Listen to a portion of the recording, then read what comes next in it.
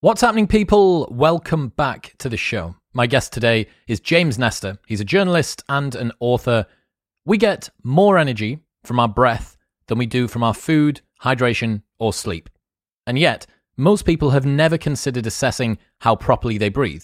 Thankfully, James has spent years speaking to the world's leading researchers, breathwork teachers, monks, and freedivers to find out exactly what we need to know.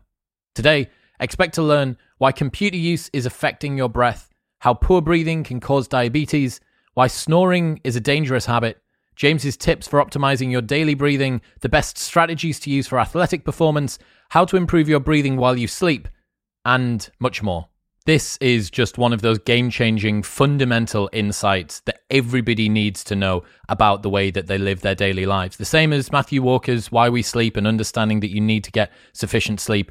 The insights and the principles that James gives you today are so crucial to ensuring that your health is looked after in the short term and in the long term. Plus, it'll mean that you maximize your performance as well day to day. This is like an absolute must listen. You should be hysterically, fanatically, intensely focused throughout this entire episode because James gives some absolute bombs of advice.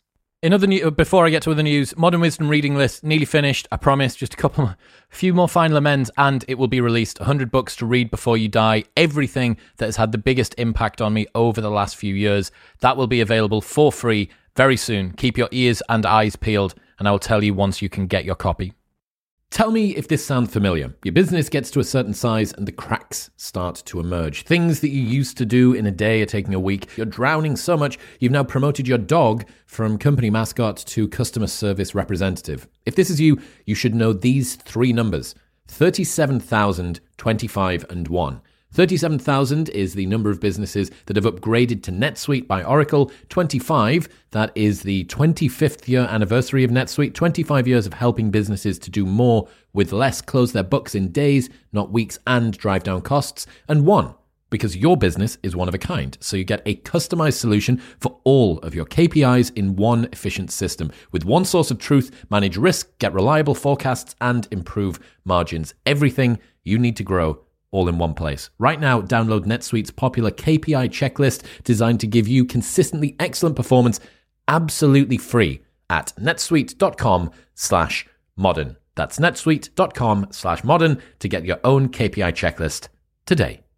This episode is brought to you by Crafted London. Finding men's jewellery that doesn't suck is very difficult, and Crafted London have nailed it. They are the #1 men's jewellery company worldwide. They're sweatproof, waterproof, heatproof, and gym-proof. They've got custom designs in gold and silver, necklaces, chains, pendants, bracelets, rings, and earrings. If you've seen me on any of the big cinema episodes on YouTube wearing a necklace, it will always be from Crafted. I absolutely love it. It works with formal wear, casual wear, whether it's daytime or nighttime.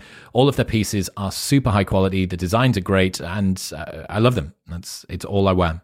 Also, they have an unlimited lifetime guarantee, so if your piece breaks for any reason at any point during the entire life of the product, they will give you a new one for free. Get a 15% discount site-wide on everything by going to bit.ly/cdwisdom and using the code MW15 at checkout. That's bit.ly/C wisdom and MW15 at checkout.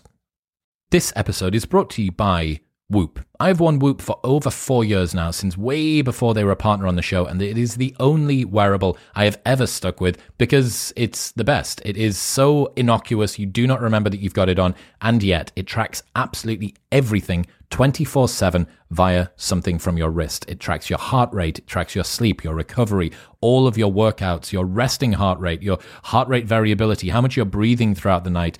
It puts all of this into an app and spits out very simple, easy to understand, and fantastically usable data. It's phenomenal. I am a massive, massive fan of Whoop, and that is why it's the only wearable that I've ever stuck with. You can join for free, pay nothing for the brand new Whoop 4.0 strap, plus you get your first month for free, and there's a 30-day money-back guarantee. So you can buy it for free, try it for free, and if you do not like it, after 29 days, they will give you your money back. Head to join.whoop.com/modernwisdom. That's join.whoop.com/modernwisdom. But now, it's time for the wise and wonderful James Nestor.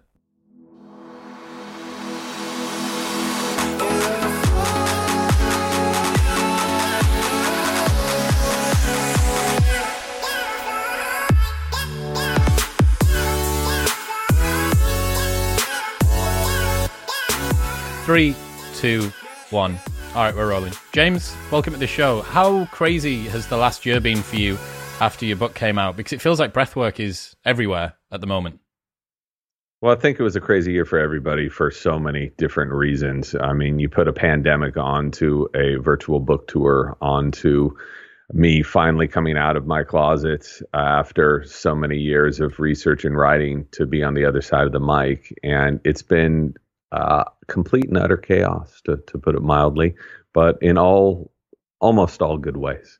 So I'm very grateful for the attention, and I'm very grateful that people have discovered breathing as a way to help improve their health. Yeah, and you talk about how these insights of breathing have been around for a very, very long time, thousands and thousands of years, but aren't still now super widely known. Isn't it crazy in the 21st century that we can still have gated information, that there's stuff that monks in monasteries somewhere know, but that the internet doesn't? Well, I think that if you look at medicine and if you look at so much of science, this is exactly the pattern it takes. Is in one culture, a group will discover something to be true, and in another culture where that group had no association with the previous group, they discovered the same exact thing. This is true with nutrition, it's true with exercise, and it's certainly true with breathing. So it wasn't that surprising to see that we've had this huge blind spot, because we've had huge blind spots in regards to so many other things, so many other very basic things that have to do with human health. Yeah, we saw that with Matthew Walker's book, right? That Why We Sleep. Why should a book about something that everybody does for a third of their life be so revolutionary?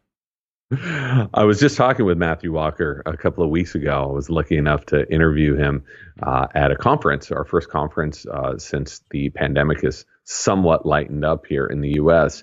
And I was cracking up because when I first heard of that book, I said, you have to be kidding me. Oh, now some guy wants to teach me how to sleep. I sleep just fine. And then we realized that breathing and sleeping, both people expect them to be a default reaction, something that we don't need to think about. But then you look at populations across populations of people who are sleeping, people who are breathing dysfunctionally, and there is an epidemic going on both of those fronts. And there's a lot of crossover, that Venn diagram between disordered sleeping and disordered breathing. And so, these simple things, I think, get so ignored because they're so simple. And yet just adopting the most basic, simple human habits can really enrich your life, and on so many levels. And the science is very clear about that. Yeah, very much. I think people are looking for the fancy new pill or the weird, funky workout regime, the contralateral single arm overhead press with a kettlebell balanced on one leg. Like, that's what people are after. They don't want to do deadlifts, bench press, and squats. The same with this. Like, what's the new biohacking tool that I can use to measure my HRV for whatever? Not, you just need to focus on breathing, eating, and sleeping correctly. Well, what I heard from so many researchers, including my father-in-law, who's a pulmonologist, and I heard this from top-level people at Stanford and Harvard, they were all saying the same thing. They said, listen, there's no way to make money off of breathing. And that's one of the reasons why, this sounds very cynical, but if you think about it, it's true. And it's really hard to make money off of sleeping.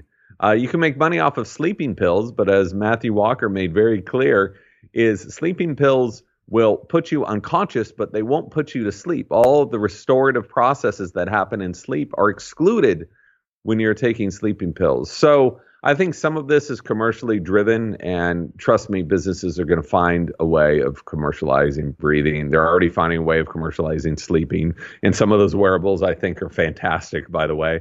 But I think that now people are much more empowered to take their health into their own hands, because we've been so let down by the current systems. And we've really come to this point where people have been forced to understand what ATP is, and understand how to really lose fat, and understand how to really build muscle. Because so much of what we've been told to eat the Wheaties in the morning, eat your Cheerios, has been just a complete lie. You know what people say a lot? They call it a post-truth world. And it's kind of like that now. Have you ever seen the midwit meme? Do you know what this is? So you have a No. guy. So it's a meme, and on one side you have this dude that looks a bit like a Neanderthal with the brow, and then on the other side you have a guy that looks like a sage with his hood up, and then in the middle you have this sort of screaming internet sort of entrepreneur, and it talks about the IQ curve, the bell curve, and it talks about the fact that the simpleton and the genius do the same thing, and you need a particular level of intellect in the middle to actually get confused and get caught up in the weeds.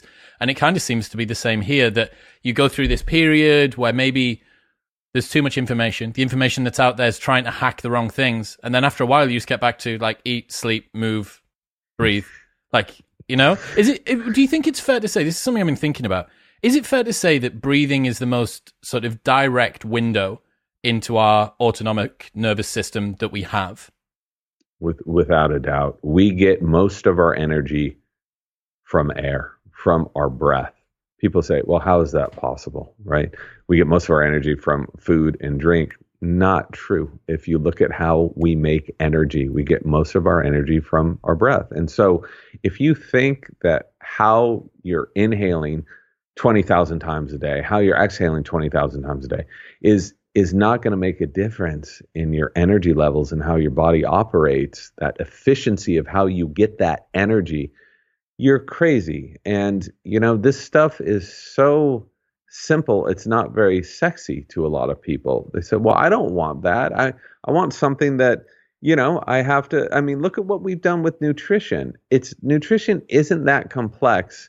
And yet for the past 50 years, I need this vitamin, I need K2, I need my D3 right now, I need my fiber because I don't get enough fiber, I need this mineral because I'm deficient. I mean, this is insane. Or you could just eat foods that we're designed to eat, and you don't need any of that stuff. So breathing is similar in some ways because we're so removed from the natural environment.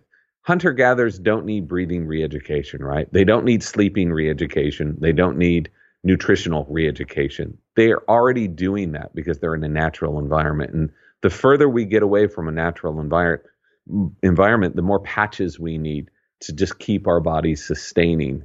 And we've gotten so far into an industrialized modern living environment that we've had to reacquaint ourselves with the most simple things: movement, breathing, sleep. And you can see what a difference these things make to your life and overall wellness. It's really weird, isn't it? Because I can't make myself digest any quicker or any slower. I can't make my pancreas secrete things if I want more. Is there anything else? I was trying to think. Is there anything else that we can actually impact with regards to the sort of rest and digest system other than our breathing? So you're right. We can't take control of our kidney function, right? Just with your brain. You can't take control of the amount that your heart is beating, right, per minute. But when you breathe in certain ways, you can control and influence all of these different functions. And even our organs, you can actually influence how you're digesting food. You can influence your kidney function. You can influence your liver function. You can influence your heart rate. If you don't believe me, take an inhale to a count of about 3 and then take a very long exhale to a count of about 8. Do that a few times and feel how your heart rate lowers, right? Your blood pressure is going to likely go down as well. This is magical voodoo stuff. No one would believe that we would have the ability to control this. The autonomic nervous system is called autonomic, as in automatic, beyond our control. And yet we can immediately affect it and influence it by impacting and controlling our breathing. And what's so great about this is you don't have to take subjective markers. You can measure what happens. Within a few seconds, your body responds to breathing. If all that magic's going to happen after a few seconds, what's going to happen if you breathe in a healthier way after a few weeks or a few months? Well, we're seeing these people are able to overcome these chronic illnesses they've had for years and years. All right, so if you were going to instruct someone to breathe as poorly as possible, what would you direct them to do? I would direct them to sit in front of Zoom all day, hunched over, and get stressed out about emails. And then when they get up, they're going to do their 30 minutes of jogging a day, right? So they're going to put on their sneakers, they're going to go out, and they're going to breathe like this as they're jogging. And then at night, you know what they're going to do? They're going to go to bed. They're going to put their head on a pillow and they're going to immediately open their mouth and breathe through an open mouth all night. So the portrait I'm painting here is obviously the majority of the modern human population. And we're breathing in ways that are so dysfunctional, that are causing so much damage to our bodies on so many different levels. So, I mean, I'm just being a little jokey about this, but it's actually true. There is even, a whole field of study looking into something called email apnea, or continuous partial attention syndrome, because people, when they sit down and get stressed out, their breathing goes to hell. Okay. And something like 80% of office workers suffer from this. So how's that characterized, email apnea? It's characterized by you opening up your email and you becoming so overwhelmed and so stressed so immediately, and your threshold of stress is very, very low, right? Because we're not running away from tigers anymore. So everything is stressful to us. Oh, I'm watching The Bachelorette and she's not going with this guy. I'm totally freaked out. So, I mean, I'm not trying to be jokey. I mean, this is what is happening to our society. So when you start your day off that way, what do you do? What is the body's reaction to fear? You hold your breath, or you breathe too much. So our threshold for fear is so low that we get a nasty email from our boss. What that triggers is the same reaction that our ancestors had to hiding from a bear or hiding from a saber-toothed tiger. We're doing the same thing. And that's fine to do for a short amount of time. That's why we're still around today, right? To be able to respond this way. But to do that all day long is going to trigger this constant IV drip of stress. And what are the vast majority of modern chronic diseases tied to? Stress and chronic inflammation, almost all of them. So breathing ties into this. How you breathe influences your levels of inflammation and stress. We know that to be true. It's so interesting thinking about how, because the biggest threats that we come up against now are downregulated, we're in such a safe environment that our bodies can't tell the difference between a bad email or an upcoming awkward conversation with our spouse and being chased down by something that was life-threatening. Like, anybody that's had a really, really nervous period at work knows just how overwhelming that sensation is. You're like, oh my God, like, is my body even capable of creating this much anxiety and concern? And then when you look back on it, you think, God, what was I even? It feels like you were in some sort of a trance. It feels like you were under hypnosis or something. Well, I think it's you nailed it right there. Is our worlds have become so controlled. The climate is controlled no matter where we go. The light is controlled no matter where we go. And the more controlled and coddled you get, the less receptive you can be to actual threats. What's interesting is we've moved so far away from nature and actual threats that when people are confronted with situations in which they really need to react like this, right, in order to survive, what do? They completely shut down. So those reactions that enabled us to live in jungles and savannas for millions of years are no longer useful, and they're a hindrance to our health. And just like anyone who's worked in an office, who's worked with nasty bosses, even good bosses and coworkers, there are times when you are stressed where you can't sleep right. Oh, I don't feel like eating. When you're in this state, your blood sugar goes up, your adrenaline goes up, your cortisol goes up, you can't rest and restore. So this isn't controversial. Everyone knows this, but what do we do about it? We resort to pills and powders, some of which can work really well. Okay, some supplements can work really well, but why not use something that you carry with you all day long and all night long that will allow you to immediately take control of that stress? And that's what breathing allows you to do. I know this sounds like I'm overbilling this, but get some instruments, get a heart rate variability monitor, and breathe in a certain pattern and see what happens to your heart rate variability or your blood sugar or your blood pressure and more. What was the moment when you went from being a skeptic to a believer? Was there a particular piece of research that you came across or an experience that you had where you went, okay, there's There's really something to this, and it's now undeniable. I would not call myself a believer. I always want to remain a skeptic, and I still am. I mean, after all, journalists were supposed to be skeptics. I mean, that's what back in the old days, that was your job, is to go in without any preconceived notion of something, without any bias. And it's so hard to find that. And so as someone who is a journalist and grew up in that world, I want to approach things and look at all sides. Why wouldn't I talk to everyone I could possibly find when I'm researching a subject? Yeah, there's a lot of doctors and researchers, but there's also a lot of clinicians and therapists who have worked with people for 30 years, and they have something valuable to share as well. So, I think this book took me so long because I did not believe what I was finding for so many years. And this is true, even though this stuff was coming out of Harvard and was coming out of Stanford, and I was talking to these experts in the field. It took me years and years before I convinced myself, and then I had to convince my publisher, my agent. I said, I think this is real. And they said no, no, no for another couple years until I finally had enough scientific studies and enough interviews, and I gave them audio files. I said, well, don't listen to me. This is straight from the person who studied this for 40 years at one of the top institutions. This stuff is real. And so it was a progressive thing for me. I would understand and how mouth breathing was really that bad for you after doing all of the research and the science and some studies of myself. And then I would go on to the next thing. And finally, it got to be so weird, like, you can really heat your body up with breathing? Well, there's the study done at Harvard. If you don't believe me, look at the videotape from that study. Tell us about that. Tell us about that heating up study. So this was something that I kept on the back burner for a long time because I didn't want to approach it because it seemed so crazy. Whenever I told anyone about this, including my people in my family who are doctors, they said, this is impossible.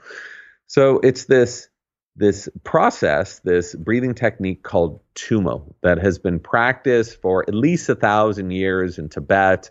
Before that, it was practiced by ancient Hindus. And what it is using your breath and using meditation to heat up your body.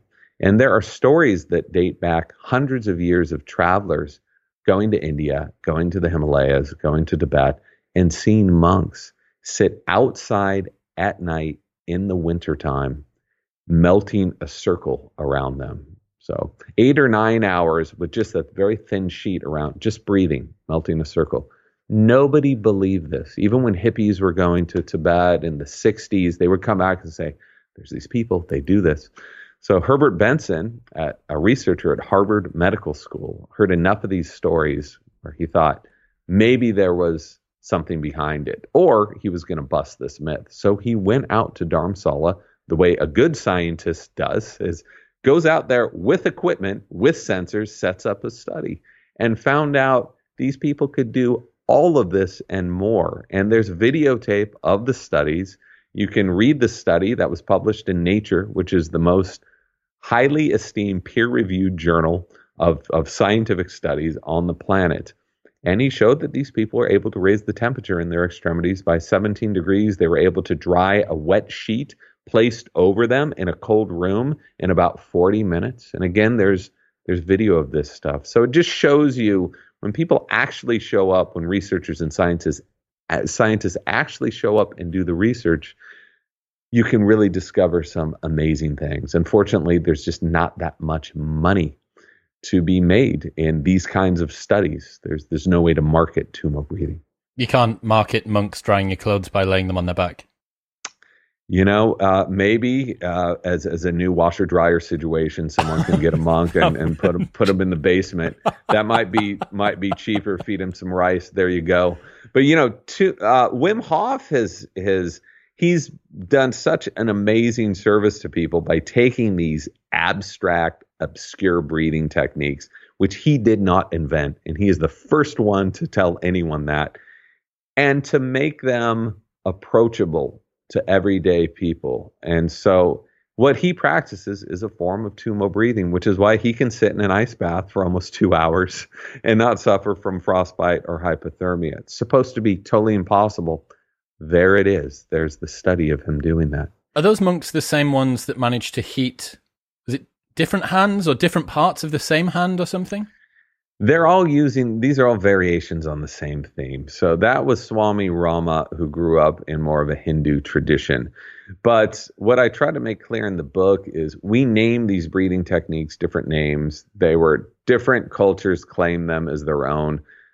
But so many of them are all doing the same thing, and they're eliciting the same effects. When you look at Wim Hof breathing and compare it to Sudarshan Kriya and compare it to other vigorous pranayamas, they heal people in the same ways because they're eliciting the same reactions in the body. What is that reaction? Have you got any idea what the mechanism is that's what's happening with the breath that causes the body to heat up or the hand to heat up? Well, this is where, to me, it gets very, very interesting. So if you take the Wim Hof approach, this very vigorous breathing, some of your listeners, I'm sure, have done this breathing. This is eliciting a very severe sympathetic nervous system response. So it is stressing your body out. You get a squirt of adrenaline, you get some cortisol, some epinephrine. That's why your heart starts racing, you start sweating, you feel tense. In short bursts of time, this stress, called hormetic stress or hormesis, is so beneficial because just as we were talking about earlier, how we just stay all day in the state of chronic low-grade stress, this chronic state of inflammation, these short breathing techniques compound that stress so that you can chill out the rest of the time. That's why you're so relaxed after doing that. So that's how Wim is able to keep warm. What's interesting is that these monks were able to decrease their metabolism by 60%, which is way lower than someone in a coma. You should not be conscious, and yet they were able to heat their bodies up with this reduced metabolic state. So what the fuck's going on there? Wim Hof's method increases metabolism, which is why he says he consumes twice as much oxygen even 40 minutes after doing the Wim Hof method, right? So to answer your question, what the fuck is going on with these monks? We still don't know, which is what is so awesome about this. After so many years of testing these guys with every imaginable sensor, with every EEG, looking at their heart rates, looking at their body temperatures, looking at their blood pressures, we cannot understand how the human body, someone can take control of it to reduce their metabolism, increase their heat. And on that same line, Swami Rama, right? Here's a guy who on a single hand can increase the temperature on one side of his palm while decreasing the temperature by 11 degrees on his thumb. So on the same hand, still don't know how they do it. That's what makes my job interesting, is I get to fall into these worlds and try to figure it out. These guys are freaks. This is insane. Well, that's an interesting perception, because I think they view us as freaks for not having this capacity. Well, we all have this capacity. That's what they're saying. They're like, how dare you be born a human with this capacity to do these amazing things and instead sit in front of your computer and watch Netflix all day eating popcorn, How dare you not use your body to heat yourself up, to lose weight, to control your heart rate, to control your blood pressure? So that's what I've learned, and I've heard the same thing from freedivers. A lot of people call them freaks. These are these people who can hold their breath for 6, 7, 8 minutes at a time, and they can dive down to 300 or 400 feet on a single breath of air. I've seen it. I'm a freediver myself. I've experienced some of this. We're born with these mammalian dive reflexes that trigger the deeper we get in the water, and you feel them coming on. And so people may look at freedivers as freaks, but freedivers think of other people as like, you're born with this. Everyone has this ability to dive and experience this true spectrum of life and what this body has given us. And so few of us do anything about it. So I guess it depends on what side of the argument you're on, but I guess I'm somewhere in the middle. I don't want to spend 12 years in a cave learning how to do this, but I do want to tune in to some of what my body is able to naturally do for me. Yeah, I guess that the perspective I have, like them being a freak is only relative to the fact that I'm a normal person. To the freak, the normal person just looks like someone that isn't maximizing their potential, I suppose. Yeah. I mean, talk to a Buddhist monk about how we're living so many of us are living our lives in this extremely materialistic world where it's dog eat dog every single day. But we don't have a larger context on what life is. Hey, where did we come from? Where are we now? Where are we going when we die? So they view us as freaks, and then we see monks sitting around meditating all day, and we view them as freaks. So I don't think the answer is to go full bore into either of those sides. You can do that, and that's great, but we have the luxury now in the modern age to be able to dip our toes in different things and see what works for us and what's really sustainable. With that stuff, it feels like cultural conditioning masquerading as human nature. You just have a particular group of people, and in that, this is what's going on. And you think, well, everyone does this. Everyone thinks like this. You go, well, that's just a scope insensitivity that you've got going on there. Well, even closer to home, think about how people in the U.S. and in Britain, I suspect, view this daily siesta. We're like, wait, what? You wake up, work a couple of hours in the morning, then you go home, eat lunch for 2 or 3 hours, and go to sleep, and then come back for a couple more hours. We view them as people in the Mediterranean as complete freaks for doing this. But we know in Matthew Walker's book, when they've converted their lifestyles to the typical US or UK or North American lifestyle, their rates of cancer go way up. The rates of hypertension go way up. The rates of inflammation, the rates of sickness are off the charts now. So maybe it's we who are the freaks. I don't want to get too deeply into that, but I really think it depends on context. And even more importantly, you can look at science and see what the human body really responds to, what the brain responds to, what is the healthiest, and choose your path that way. Okay, so going back to our poor test subject that you've given some instructions to and is now breathing in the worst way possible. You talk about them breathing too much. Why is too much breath a bad thing? I would have thought more breath would be good. Yeah, and a lot of people thought more food would be good because more food equals more energy. So what's very confusing when you get into the biochemistry of breathing, and this took me months and months. I don't have a background in this stuff, which was a real hindrance. It was a pretty steep learning curve, is that you start to understand it's the efficiency of breath that is so much more important than the volume. So a lot of us think we want more energy, right? We want more oxygen. We need more oxygen to get more energy. So I'm going to breathe more. That allows me to get more energy. It's completely false. So the opposite is true. And we've known this for more than 120 years, that when you overbreathe over your metabolic needs, you offload too much carbon dioxide. And without getting too deeply into the weeds here, what that does is it inhibits blood flow throughout your body, and it makes it harder for you to get oxygen. You can see this for yourself by take 10 or 20 very deep breaths, and you'll feel some tingling in your fingers and in your head. That's from a decrease of circulation. So in order to get the optimum amount of oxygen, you should be breathing slowly. You should be breathing low. You should be breathing through your nose. By doing that, you are pressurizing that air, and you're allowing that air more time in your lungs to travel down deeper, where that gas exchange can happen so much more efficiently. You get more oxygen with less work and less wear and tear on your body breathing this way. And you can see this by feeling your heart rate when you breathe in these slower breaths. And then if you have a pulse oximeter, a lot of people do nowadays, look at your blood oxygen levels. If anything, they'll stay the same or often go up.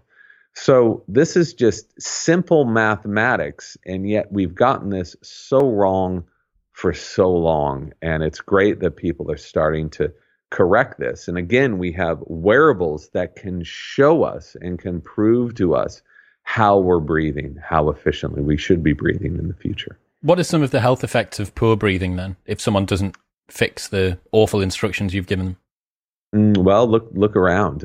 Look at the rates of asthma. Look at the rates of panic disorder. Look at the rates of sinusitis, of increased risk of allergies, increased risk of snoring, increased risk of sleep apnea.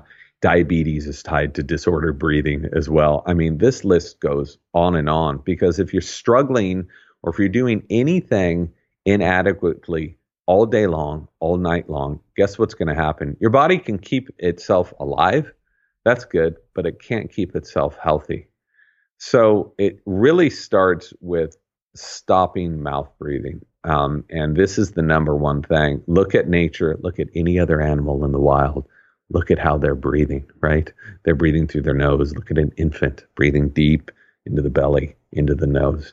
So this is the very first step. And once you condition yourself to be breathing through your nose, you're a lot of the way there, because that breath through the nose slows things down. It's hard to hyperventilate when you're breathing through your nose, right? So that takes care of a lot of those rules and regulations. I got to tell you this story, man. So I had a guy called Stephen McGinty on the show. He's just written a book about the Pisces 3 submarine rescue, which is the deepest ever submarine rescue. It happened in about 1970. And these guys, Roger Mallinson and Roger Chapman, were stuck 15,000 feet down in a submarine for 86 hours on two bottles of oxygen that were meant to last them 60. So they were talking through the breath cycles that they needed to do. They were collecting the condensation from their breath on the surface to drink. They had oxygen tanks. So what they were doing, and this was really, really interesting, they were purposefully alternating between breathing through their nose when they needed to make a decision and breathing through their mouth when they needed to conserve oxygen, because the mouth breathing was less efficient, but that's actually what they wanted. They didn't want to take as much oxygen in. They simply wanted to exist. So they tried to dial their breathing down to about 6 breaths a minute and breathe through their mouth. And then if they needed to do something, communicate with the surface, run the scrubber, run the O2 tanks, make a check on some sort of measurements, then they'd breathe through their nose for a little while beforehand. The headache would abate a little bit. They would have a little bit more cognitive function. They'd do the thing. They'd go back to breathing through their mouth quite slowly. I thought that was such an in-depth understanding of how breath works. And they stayed down there on this bottle of oxygen for a day and a half longer than they should have done. Crazy. That's a great story. And we know that nasal breathing affects how the brain works. So there have been numerous studies. There was one a couple of years ago out of Northwestern University that was fascinating, looking at rhythmic slow breathing through the nose and how different areas of the brain will come online and different congregations of neurons will start lighting up in different areas to allow communication to work more fluidly between different brain regions. So the researchers said that actually breathing through the nose can help you make better decisions because it's changing the neurochemistry of your brain. And the fact that these guys knew about this in the 1970s is really impressive, because a lot of the breathing research was coming out after that time. And, you don't have to tell them the importance of nasal breathing or how the body responds to different breaths. I mean, they experienced it firsthand, and what an incredible story. How does breathing fix the chronic health conditions that you're talking about? So I understand how it can cause things that are related to sinuses and airflow and stuff like that. But I less understand like inflammation and diabetes and things like that. I would have thought there would have, I don't know, I don't understand how it fixes it. So I want to be very clear. Breathing is not going to fix all of your problems, right? I'm not going to offer anyone a blanket prescription for anything. No, I'm not going to do that. And I'm not a doctor. I'm not a breathing therapist. But what I have found is that when people have very dysfunctional breathing, when you start controlling your breathing and you breathe in a more efficient way, the body can come back into balance. I can get into a few of these specifics. Let's just talk about asthma, okay? Populations with asthma tend to breathe way too much. They tend to breathe through their mouth. They tend to have very low CO2. So they have low CO2 because they are constantly over breathing, which is why a lot of people with asthma feel coldness in their fingers, okay? And guess what happens when you start over breathing and you breathe more and more? You know that constriction I was talking about in blood vessels? Guess how asthma attacks start? You begin overbreathing, and that leads to this downward spiral of more overbreathing can trigger an attack. The same exact thing happens with panic. So researchers did some incredible studies several years ago. This was NIH research, very official stuff, where they took groups of people with asthma and panic. The only thing they had them do was breathe more slowly. That's it, okay? And they were looking at their CO2 levels. And they said they wanted to get their CO2 levels up because when your CO2 levels are up, that's an indication that you're breathing in balance with your metabolic needs. Just by having them breathe more slowly, these people were able to reverse their asthma and reverse their panic. People were no longer having panic attacks or asthma attacks. You may think, oh, this is only one study. No, there are literally dozens and dozens of clinical studies that have been done at hospitals throughout the world just looking at breathing as an intervention for asthma and panic. So let's go to the other end of this. Let's talk about metabolism and breathing. You're like, how the hell could breathing be implicated in the onset of diabetes, right? This doesn't make any sense. But we know this is true when you go to bed at night and you have sleep apnea or sleep disordered breathing. What are you doing all night long?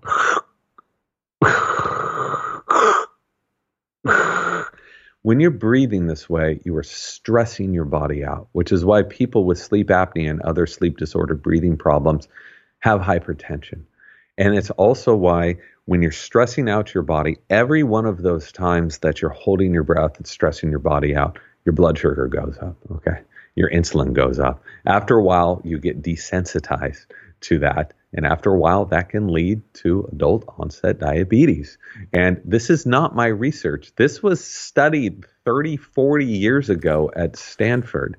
And you can look at sleep apnea and diabetes and find that it's even directly connected with Alzheimer's, the onset of Alzheimer's, because sleep is our time to rebalance the body and restore ourselves. Matthew Walker can tell you all about this. If sleep is the time when you're stressing yourself out, when you've been stressed all day, your body is going to be destroyed. And that's what we're seeing right now. One of the things that I'm really interested to try and dig into is how much people can influence their non-conscious breathing with breathing exercises. So we can't spend every minute of every day thinking about our breath. We've got other stuff to do, drive the car or feed the kids or answer the email or do the podcast. Is there some sort of a spillover effect that happens from focusing on your breathing that then makes your non-conscious breath pattern throughout the day improved? Have you got any idea of how this works? Yeah, so the point of this stuff isn't to be walking around with a notepad and wearing 3 different wearables and to be a complete neurotic about this. I already did it for you folks. It's not fun. I did it for years. Did every imaginable study just to get a deeper view into this. Most of those studies didn't even make it into the book because I didn't want the book to be about me. I wanted it to be about the reader, the person who is breathing and reading. So what I found is the point of these things is to train yourself, to acclimate yourself, to make healthy breathing a habit, okay? If you've been doing something dysfunctionally, breaking that habit can take weeks or months. It can take a long time. But the key is to start very slow and to gently go into this. Don't kick your breath's ass. A lot of us in the West have this approach where we just want to go 100%, 110% into something. Save that for something else. With breathing, you want to slowly acclimate yourself so that it feels natural, so that your body can slowly respond to it. And that's what these breathing techniques do. And after a while, you won't need to remind yourself to breathe through your nose because you will always be breathing through your nose, including during exercise. Okay? I'm living proof of this, and the hundreds and hundreds of other people who've written me have found the same exact thing. For some people, they're lucky enough after a couple of weeks, they're like, cool, I got this. I never breathe through my mouth. Others take a few months. If you're talking about jogging or doing zone 4 fitness, this can take a lot longer than that. But we know that the performance gains of nasal breathing and recovery times can be very profound. So the simple answer is, yeah, the point is to have these things become a habit. Sometimes that takes a while. At sleep, it's harder because you're unconscious, which is why I like some training wheels, sleep tape, nasal strips, nasal dilators can all help with that. Let's get into the sports performance thing. There'll be lots and lots of people listening that are athletes and want to try and maximize their performance. What did you learn about breath's impact on athletic output? I learned that athletes are more concerned with efficiency than anyone, especially competitive athletes. That's what it's all about. Who can run most efficiently so you can beat your competitor, right? We've got 11 pounds of muscles operating our respiratory system. And so many athletes are focused on every other muscle. I'm going to work out my wrist today. And now I'm going to work out my neck and my ankles. You're not focusing on the muscles that are delivering energy to you when you're competing. And I think that this has been so chronically overlooked for so long. And now people are really cluing into it. So I will say that I've talked to some of the real leaders in the field. Brian McKenzie's a good friend. Patrick McEwen's a good friend. These are people who have been training elite athletes for decades on the first thing they do is they have them breathe correctly. They said before anything else, that's what they start with. So what they've found, and there have been numerous studies on this, is performance will improve after you get over that hump of becoming a nasal breather. Your performance will go down at the beginning. And this is what a lot of athletes don't want to see. They don't want to see their performance go down. But once you acclimate slowly, your performance, by and large, and this is what they have told me with hundreds and hundreds of people that they've worked with, will improve. And then your recovery times will improve. Your VO2 max will likely improve. You can likely build more blood too, more red blood cells. So you're able to do this because you're breathing in line with your metabolic needs. Most of us, when we're competing or working out, are breathing too much. That will trigger an excess of lactic acid, which will make it harder for us to recover. It will also trigger constriction in our blood vessels right at the time when we really need oxygen. If this is correct and it's more efficient for us to breathe slower through our nose, why does our body want to do anything else? Mm-hmm. Because our bodies are acclimated to have a very low threshold of CO2. So what they're finding now, and there's been a lot of research done on this in the past, but now there's a lot more interest in this. So what they're finding is that need to breathe is not dictated by oxygen. Okay, it's dictated by CO2. Right now, if you exhale and hold your breath, you're going to feel this nagging need to breathe after a while, okay? That's dictated by rising levels of CO2. And the more acclimated you get to being comfortable with more CO2 in your body, the more oxygen you can deliver to your hungry cells. So whenever you feel that, I really need to breathe, over-breathing is not going to deliver more oxygen to you, okay? You want to breathe in line with your metabolic needs, and that almost always is way slower than you think it is.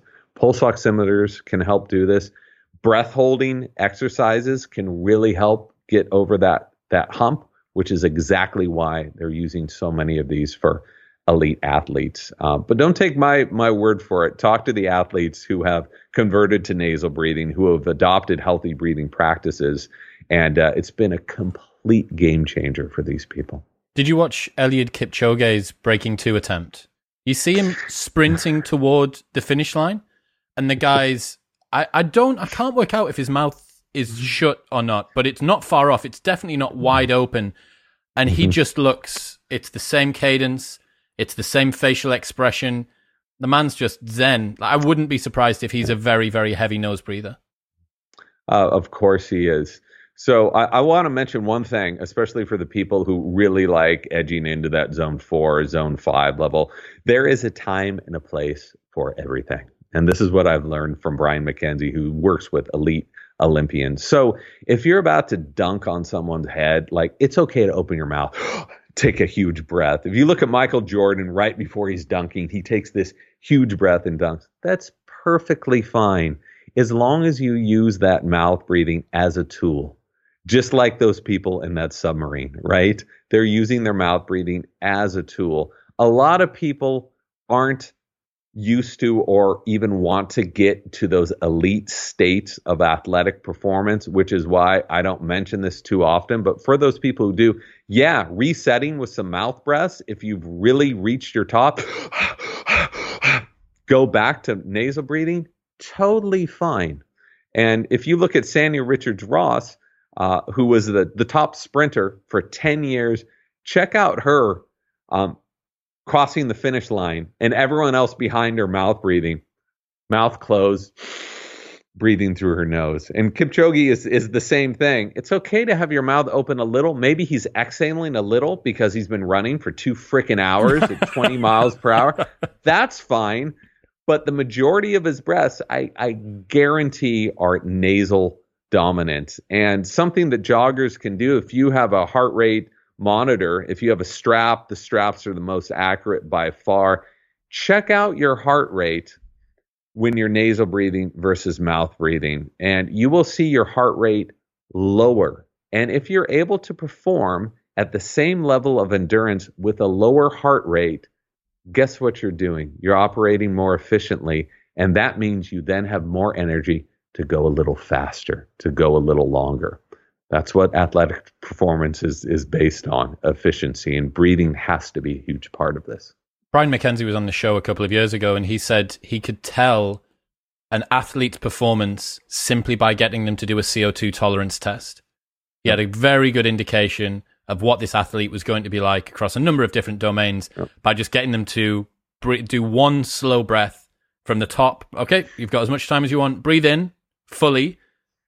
Breathe out, start the clock. As soon as you stop breathing out, I'm going to stop the clock. That was it. That's the only test that he needs. And on his State app, that's the regular retest that you do, right, as you continue to work up through it. So yeah, it's so crazy. Here's something else. So let's say there might be a lot of people listening that are maybe powerlifters, CrossFitters. They do sort of interval style work, perhaps other athletes. How would you advise someone to recover in between sets? Because am I right in thinking that we've got the cadence, i.e. the speed of the breath, and then the depth of the breath? Are those the two main characteristics, the two main sort of parameters that we're playing with when it comes to breathing? In between reps, I think nasal breathing is so important. But I also want to be very clear here. Once you have acclimated, truly converted to nasal breathing is where you're really going to see these benefits. At the beginning, some people may need surgery. Okay, some people do need surgery because their nose are so messed up. But a lot of people just need conditioning, just like you need conditioning with anything else. So there's two different things I can talk about. Before you're conditioned, nasal breathe as much as you can, right? It's going to be uncomfortable, but don't push it. Like try it for maybe half of your breaths or a quarter of your breaths at the beginning, then go back to your mouth breathing. That's fine at the beginning. That's what you've been doing. But then just gently start increasing it as you go along. It really helps to be nasal breathing at night. This will help condition all those tissues and different structures in your nose and will help more easily acclimate your body to what you're doing in the daytime. Also, nasal breathing, wearing a little piece of tape while you're answering emails or doing stupid stuff around the house can really help condition you to nasal breathe. So to answer your question, in between reps is absolutely when you want the heart rate to come down a little bit, you want your oxygen to go up and you want to recover. You don't want to be stressing your body out. I can't tell you how many times I used to see this at the gym is people working out, doing a few reps, and then just, it was like this macho thing to walk around and go, like they're really working out. The same thing on a treadmill, on an elliptical. There's people just, you're not doing yourself any favors. If you want to burn more fat, you need more oxygen, which means you need to be nasal breathing more and breathing in line with your metabolic needs. So it's just basic biochemistry. But again, so few of us have heard about this until recently. That's an interesting one. So even though nasal breathing will reduce your heart rate, which most people would associate lower heart rate, less calorie burning, nasal breathing with lower heart rate will actually increase calorie burning? Your metabolic rate is going to be going up from lifting weights, and your metabolic rate continues to go up after you work out, right? That's where you get the benefits from the fat burning. It's just not always during the workout. It's afterwards. That's the real benefit of exercising. So if you're talking about burning fat, you need oxygen to burn fat, and you can run anaerobically. You can do that for a while. It's extremely inefficient. That's an inefficient way to burn. You're burning sugar, that's cool, but you're also building lactic acid and causing, which is fine in small amounts, but it can cause problems later on. So you want that combination where you want to be working out into your zone 3, zone 4. You want the heart rate going up, but you also, this is what heart rate variability is. You also want it to be able to go down. And the benefits of that fat burning will be happening after as well. If you go on a 3-hour jog, it will be happening during that, as long as you're fat adapted and you're not just burning sugar, as long as your body can easily switch over to burning fat. And you need oxygen to do that. You also need proper food to do that.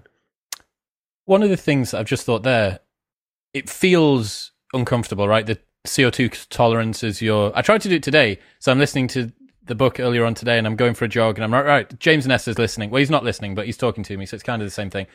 Shut your mouth. Like, breathe through your fucking nose. Come on. And I'm jogging along, and you feel the discomfort, and it rises, and it rises, and it rises, and the air thirst to want to breathe more deeply through your mouth gets more and more compulsive. I've got to guess, based on how few people I've ever seen faint whilst running, that is almost all psychological and very far. Your physiological limit for how much carbon dioxide you can tolerate and how much oxygen you need and how much more you need to breathe through your mouth is miles away from where your brain thinks it is. Yes and no. That depends on the person. People who are very tolerant for high levels of CO2 can push it too far, right? But then you have free divers who are almost inhuman in their abilities. They've measured brain oxygen levels of 50% in a free diver. So this is so far below what is supposed to support consciousness, but and yet it does. So I can't give you a cutoff point. What Brian McKenzie does, what Patrick McEwen does, is they take you through interval training with breathing, right? And that's what free divers do as well. When you're in a controlled environment, you're laying down on your couch and you're just holding your breath for a minute at a time. Then you're holding your breath for a minute and a half at a time. Then you're breathing for 30 seconds and holding your breath. That's the best way to acclimate yourself to CO2. While jogging, I do not recommend, especially turbo people who really like to push it, to just hold your breath as long as you can and say, this is just psychological. I don't want to be responsible for you actually passing out. Face planting the floor. Yeah, exactly. What you can do are this simple interval training where 3 seconds in, 6 seconds out, right? 4 seconds in, 8 seconds out. And maybe you do that. You start very lightly at the beginning. This is what I found really helped with my surfing and jogging, even though I hate jogging. I try to do it anyway. Even walking, you can do this. 3 seconds in, 10 seconds out. It's going to feel uncomfortable. Then after a few days or a few weeks, you're going to be like, hey, I'm comfortable with this. I'm going to push it a little more. This is the responsible way of doing it. And you're going to notice something that I thought was fascinating is you're going to feel all this heat, all this warmth in like your fingertips, in the back of your neck. And this is circulation. This is a vasodilator. That's what CO2 is. It's all of this circulation. If your body has that circulation, it's able to process metabolites, it's able to deliver oxygen, it's able to remove other toxins. You want that movement and that circulation, and that's what this breathing allows you to do. So again, I would not suggest doing these epic breath holds while you're working out, but work on the inhale and exhale ratios and play around with that and do it on a very softly and in a mellow way at the beginning. Okay, so sleep. Is snoring natural or not? No, it's not. It's not natural at all. And neither is sleep apnea. It just so happens to be that so many people do it, we think it's normal. Just like having crooked teeth is not natural, okay? We weren't intended to have crooked teeth. How many people have crooked teeth? About 90%, right? So there are some breeds of dogs that have been bred to have very flat faces. Guess what? They have the same breathing problems that we have. But any other animal in the wild, the vast majority of animals, they're not going to snore and they're not going to have sleep apnea. And according to the skeletal record, our ancestors very likely suffered from very little snoring and sleep apnea as well. What causes snoring? Snoring is caused by this soft tissue in the back of the throat vibrating, right? So it can happen at the back of the nasopharynx as well, which is why some people breathe through their nose. They're like, hey, I'm still snoring, because it can happen back there. So that's from this flabby tissue. Sleep apnea is different. That's a blockage, usually your tongue. It can happen that way. It can also happen in other areas of the oropharynx, hypopharynx. But one of the leading reasons why so many of us suffer from snoring and sleep apnea, beyond weight, which plays a huge role in this, but one of the leading reasons why people who are average weight or underweight can suffer from these things is our mouths have shrunk. Over the last few hundred years, the human mouth has gotten so small that our teeth no longer fit. And that's the main reason why we're suffering from so many of these chronic respiratory issues. Weightlifters know all about sleep apnea and snoring, because when you get too many muscles around your neck, but your throat is not developed properly to handle that inflow and exhaling of air, you can suffer from sleep apnea, which is one of the reasons why so many weightlifters can suffer from hypertension, is because they suffer from sleep problems. It's fascinating to think that snoring isn't something that's natural. It's like a rite of passage almost. You know, it's such a cultural artifact that everybody, you have someone in a cartoon and they're asleep, the way that they show that they're asleep is the fact that they're snoring. Mm-hmm. Yeah. I mean, this is how bad things have gotten. You know, and once I started getting deeply into this field, so a lot of us know by now, sleep apnea is such bad news. Like, have you ever had it? I don't think I've got it. I think I'd know if I did. I only had it when I was in the Stanford experiment and I plugged my nose. I instantly got sleep apnea, which is really scary. Like? It feels, well, you're unconscious, right? So you don't feel it happening. It's just you wake up and you feel like you haven't slept a wink. Your body's all messed. You're starving. You have anxiety. You can't think straight. It's really bad. And 20% of the population can tell you how bad it is, because that's roughly the amount who suffers from it. But what people don't get is that snoring, and now the science is really coming out about this, can have so many of the same problems as sleep apnea. What happens when you're inhibiting airflow in and out of your body? You're stressing yourself out all night.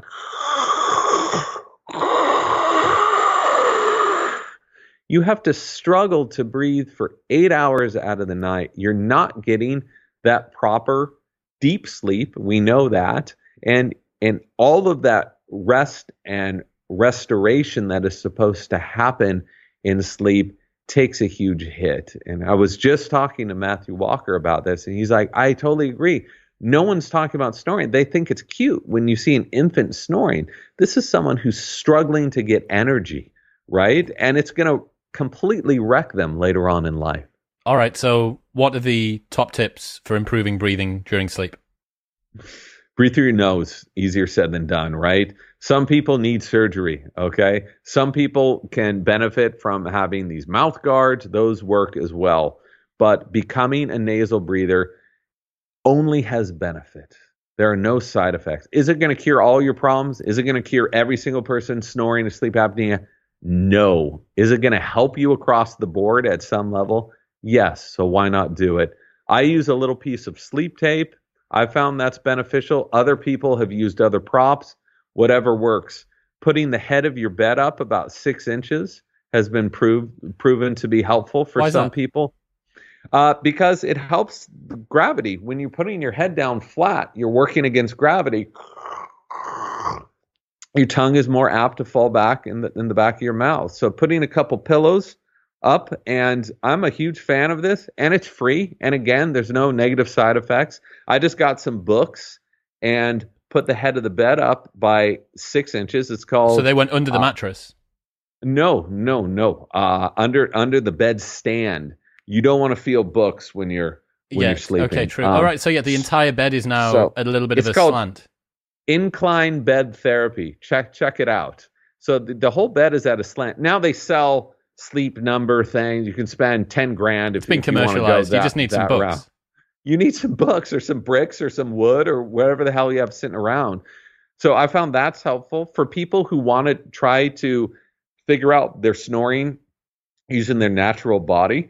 Sleeping on your back can really exacerbate snoring and sleep apnea. You can tape a little ping pong ball or a sock to the back of a t-shirt so that you don't sleep on your back. They used to do this with people in the military because you get much better sleep when you're not snoring.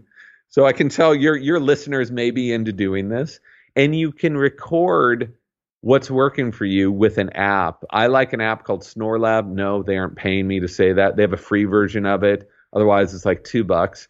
But this records your sleep throughout the night, and you can wear whatever sleep tracker you want and look at the quality of your sleep.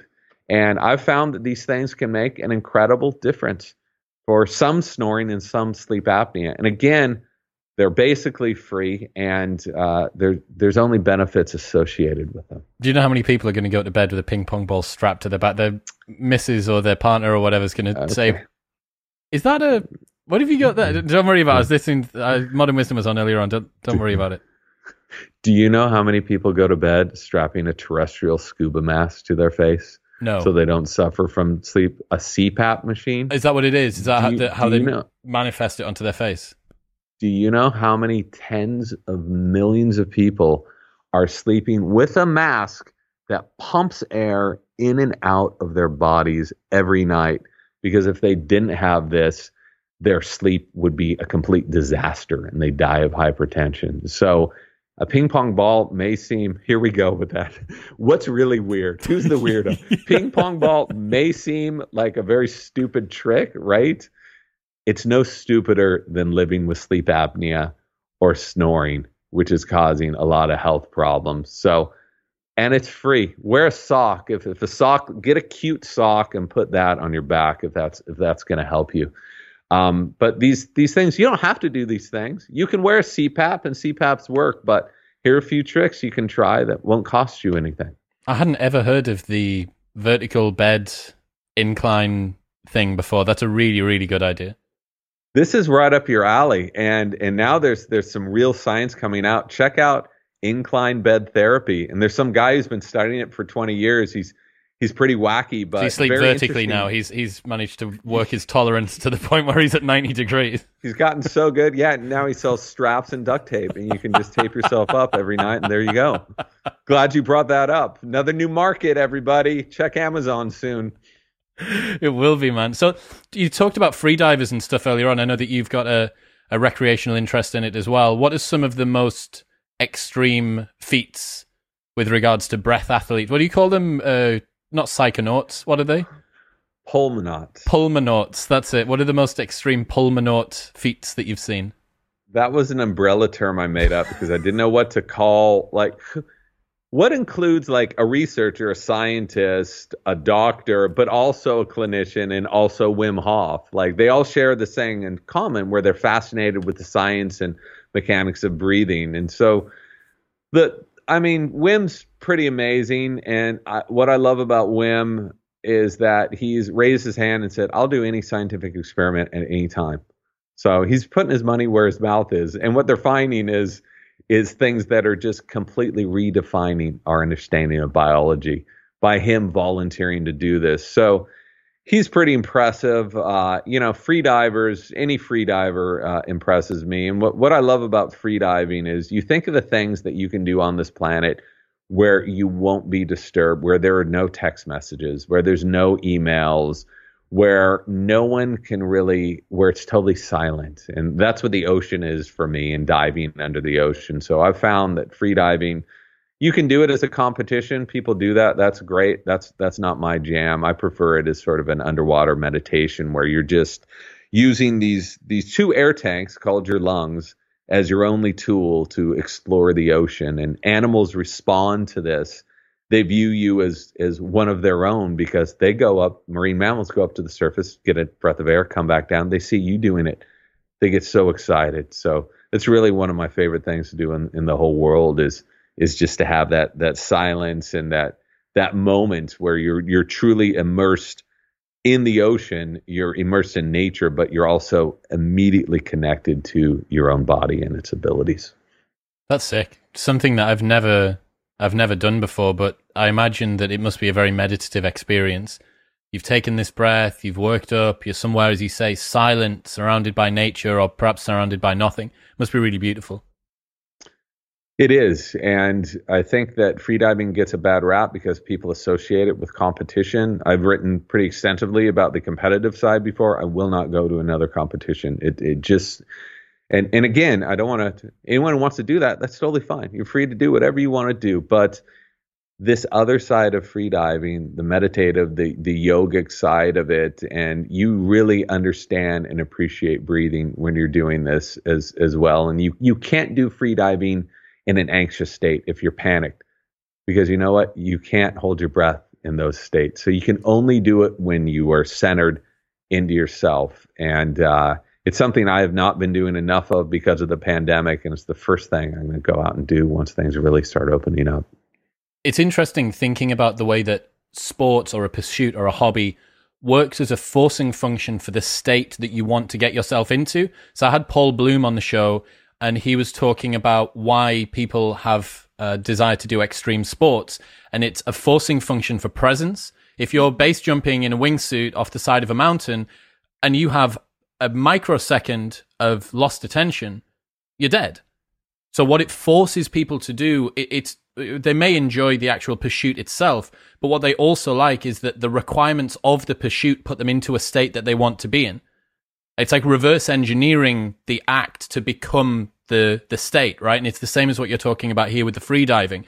The freediving can be great and everything, but you can't be stressed, you can't be hyperventilating, you can't be thinking about these other things. You have to be in a state that you want to be in, and what you do is you use the practice or the pursuit as a forcing function to get yourself there. I think we have been evolved, and our biology is as such that we really require these states, and we've denied them for so long. Whenever we go out and exercise now, we're wearing 4 different sensors. We've got our phone on, we've got our headset on, and that's cool. And I do that quite often because it's easier to work out that way. But you think about when we were hunting food every single day, right?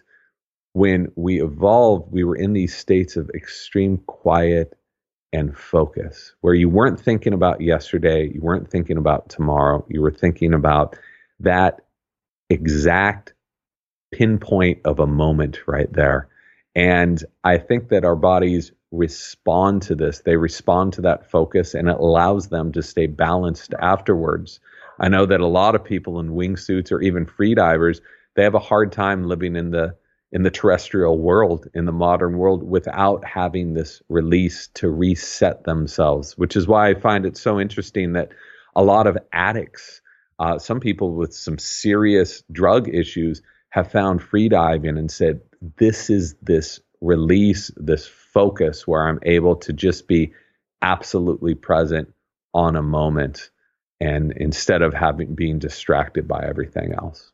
Naval Ravikant has this quote where he says, we don't want peace of mind, we want peace from mind. And the breath work, think about when you do a Wim Hof session and you're holding your breath, your mind's not anywhere. You can't think about anything. It forces your thoughts in that way. The same as the wingsuit, the same as the downhill mountain biking, the same as the jiu-jitsu or the mixed martial arts fighting. And the same as other stuff that Paul talks about. I think he's got a new book coming out to do with the pleasures of pain. And he spoke to a dominatrix that said nothing catches the attention like a whip. And she was referring to the fact that if you get slapped in the face for a couple of seconds, you don't think about anything other than the fact that you've been slapped in the face. Peace from mind. Hmm. It's interesting to think that we've developed these different things, including meditation, developed in civilization, right?